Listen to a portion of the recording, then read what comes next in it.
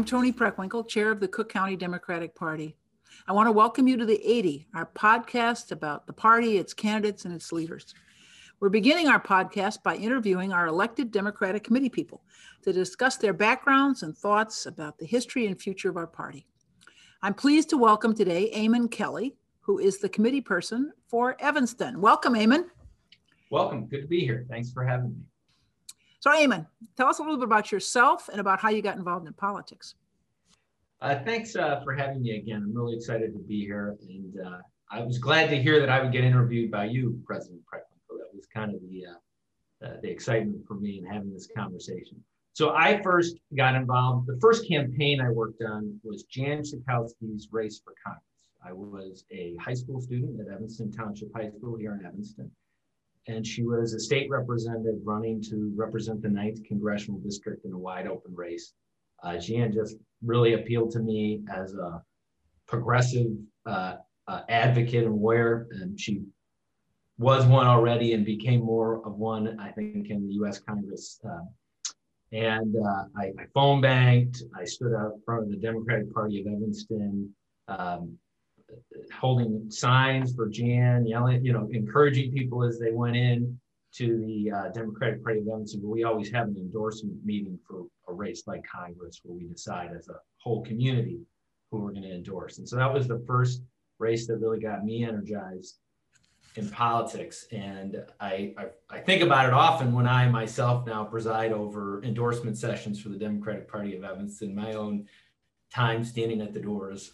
I guess I'm still standing at the doors waving signs for Jan Schakowsky and the Democratic Party of Evanston thing. Stepping back though, I did grow up in a Democratic household. My dad put himself through college working in a steel mill and law school driving a bus for the CTA, and was active in Democratic Party politics locally. All throughout his legal career. So I guess that was a foundation, but the first race I really engaged in was Jan's race. So that's surely something you can be proud of. My understanding is that Jan, it was a large field. Jan was the only woman and won handily. She was. It was some notable names.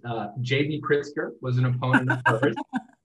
And as is the thing in Evanston, it was as between her, and he was a resident of Evanston at the time. They lived here for a long time. But it was a race between the two of them about who was the most progressive candidate. And they were both very progressive, but Jan won out as I think, the kind of dynamic leader Evanston wanted. And she had represented us in the state house and done a great job.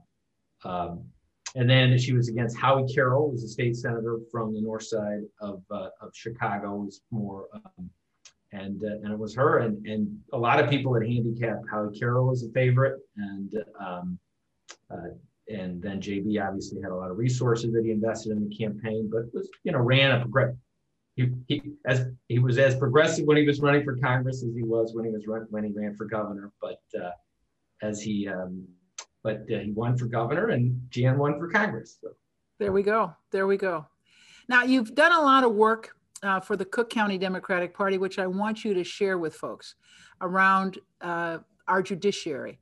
And I know that this is something near and dear to you, that is having highly qualified progressive people on the bench. So why don't you share with our viewers and our listeners your role? Yeah, so I chair the Democratic Party's retention committee, which evaluates judges on whether or not the Democratic Party will support them for retention. So in Cook County, the system, and throughout Illinois, the system is judges are elected. They're elected for a term, and then after a period of time, they have to get retained by the voters. And that had been a rubber stamp for decades.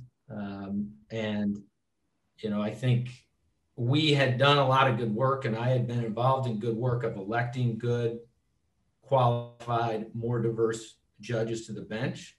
But we had continued for some time as a party to just blindly retain all of the judges that ran for re-election. And I think in some ways, what we don't have, we have a judiciary that isn't filled with the most diverse, the most qualified candidates, but for decades was filled through a highly political process. And while we made improvements on the front end, if we're going to have the kind of judiciary we want here that's going to address issues like fair criminal justice system, creating a more fair criminal justice system, we have to hold the judges that are there accountable. And we have to make sure they're doing an excellent job. And so we've started the hard work of evaluating sitting judges, looking to see which ones we're not going to support. And that is involved in the last 2 cycles, us not supporting for retention 3 judges. We've succeeded with respect to 2 of those judges. But I think more important than the judges, just the 2 judges we didn't retain, or the 3rd that was retained despite our efforts, is the way that we've changed the conversation.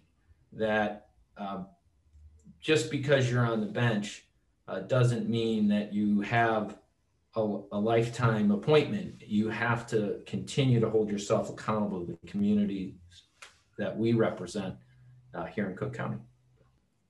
The work of the Cook County Democratic Party is twofold in your mind. One, to get the most qualified people on the bench through the electoral process.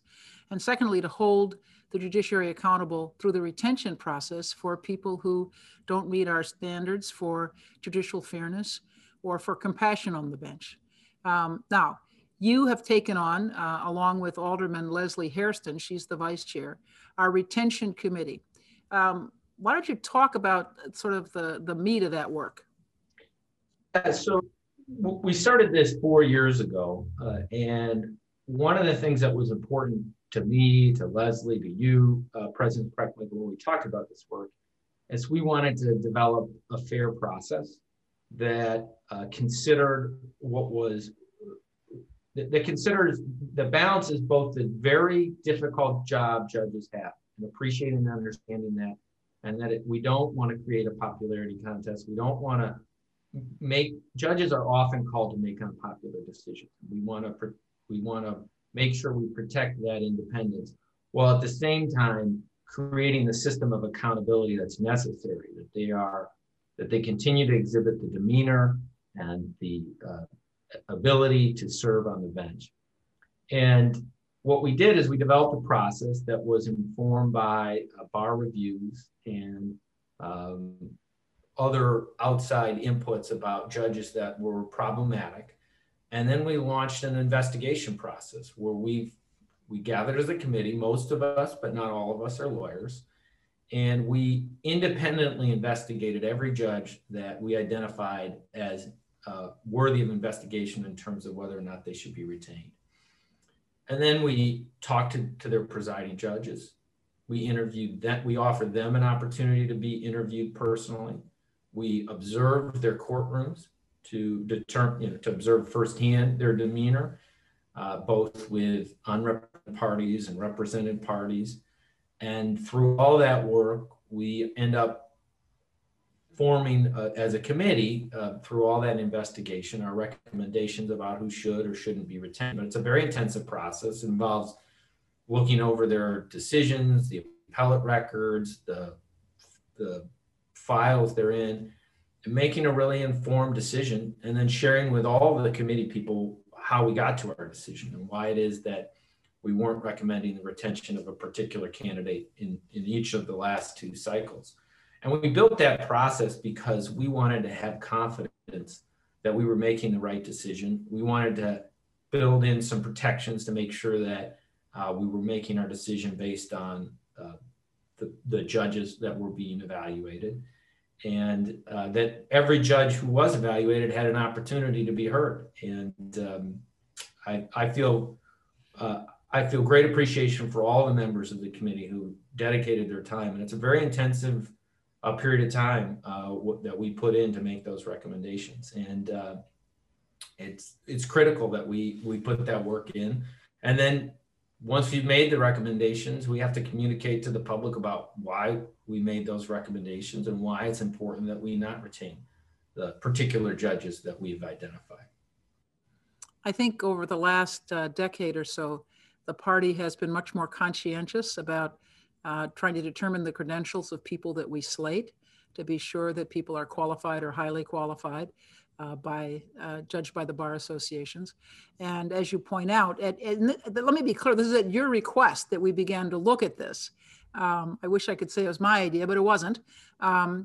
At your request that we began to look at the second part of this, not only slating good judges, but as you say, holding those on the bench accountable. Is there any particular part of your legal experience that prompted you to suggest that we look more closely at retention? You know, it's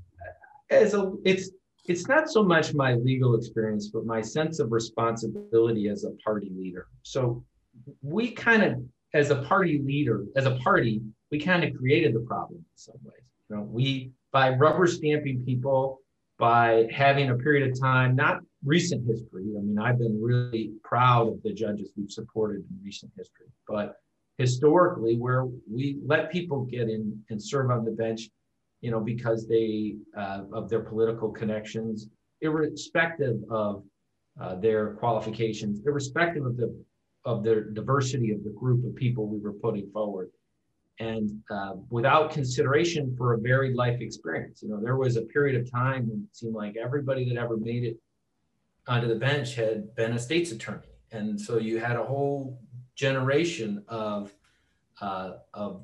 judges who that was their narrow experience. And we've done a much better job of expanding that, but we continue to kind of blank check support all of the candidates who've been elected before us. And I had a feeling of responsibility that we as a party had a duty to step up and take more seriously our role as the only meaningful check. I mean, the voters are the only meaningful check here in terms of the continued service of judges on the bench. So I was, you know, proud to be a part of launching this with Leslie and others, that we would take seriously this work. And you know, I guess the countervailing point is, you know, as a lawyer, I'm also committed to working hard to build a fair process. That is, I wanted to make sure that we had integrity in our decisions, that we communicated the basis for our decisions, that we did the hard work in making our decisions, because just as much as we want to create accountability, we want judges to be confident that if they go out there, they work hard, they do a good job, they're open-minded about their perspective. The fact that they make tough decisions every day is not going to mean that we will oppose them when they run for retention. So we had to do both. We had to be accountable to change, and at the same time send a clear signal that we understand and appreciate that they got to make tough calls, and that we're going to consider that when we do our process. Well, I want to thank you and all of the members of the retention committee again for your good work.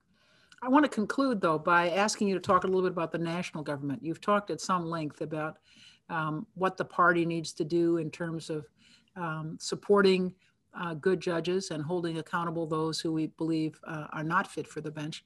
But let's look at the national level.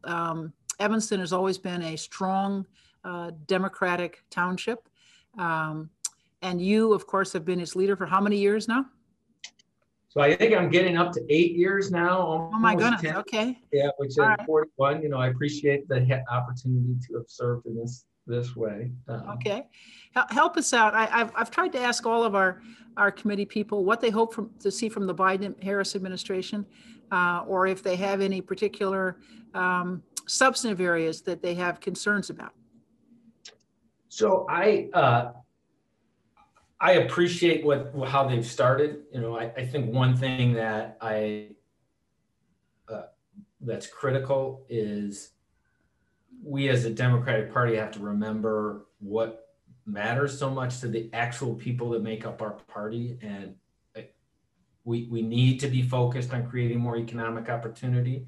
We need to be focused on making sure that opportunity is equitably distributed across different economic situations and diverse populations. So I'm happy about where it started, but they have a lot of work to do. They can't back off for a second on progressive immigration reform. I expect them to continue to fight for that. I expect them to take head on the need for continued criminal justice reform. I understand that they're and appreciate their staging on where they're focused on. I thought their first day executive orders were critical, but they can't take their foot off the gas. They have to keep fighting for why it is we got them elected. Well, listen, surely if we're going to climb out of this depression, we need strong federal support for local government. And as you've pointed out, we've got to focus on economic opportunity for all of our people. And near and dear to my heart, of course, immigration and criminal justice reform as well. So we will keep our fingers crossed and, of course, make our voices heard in regards to what we want to see from the federal government. And I'm thankful for you and the good work that you've done to strengthen our party, and in particular, to strengthen our impact when it comes to the bench and the judiciary. So thank you very much, Eamon Kelly. We're grateful. Thanks, Dawn. Appreciate it.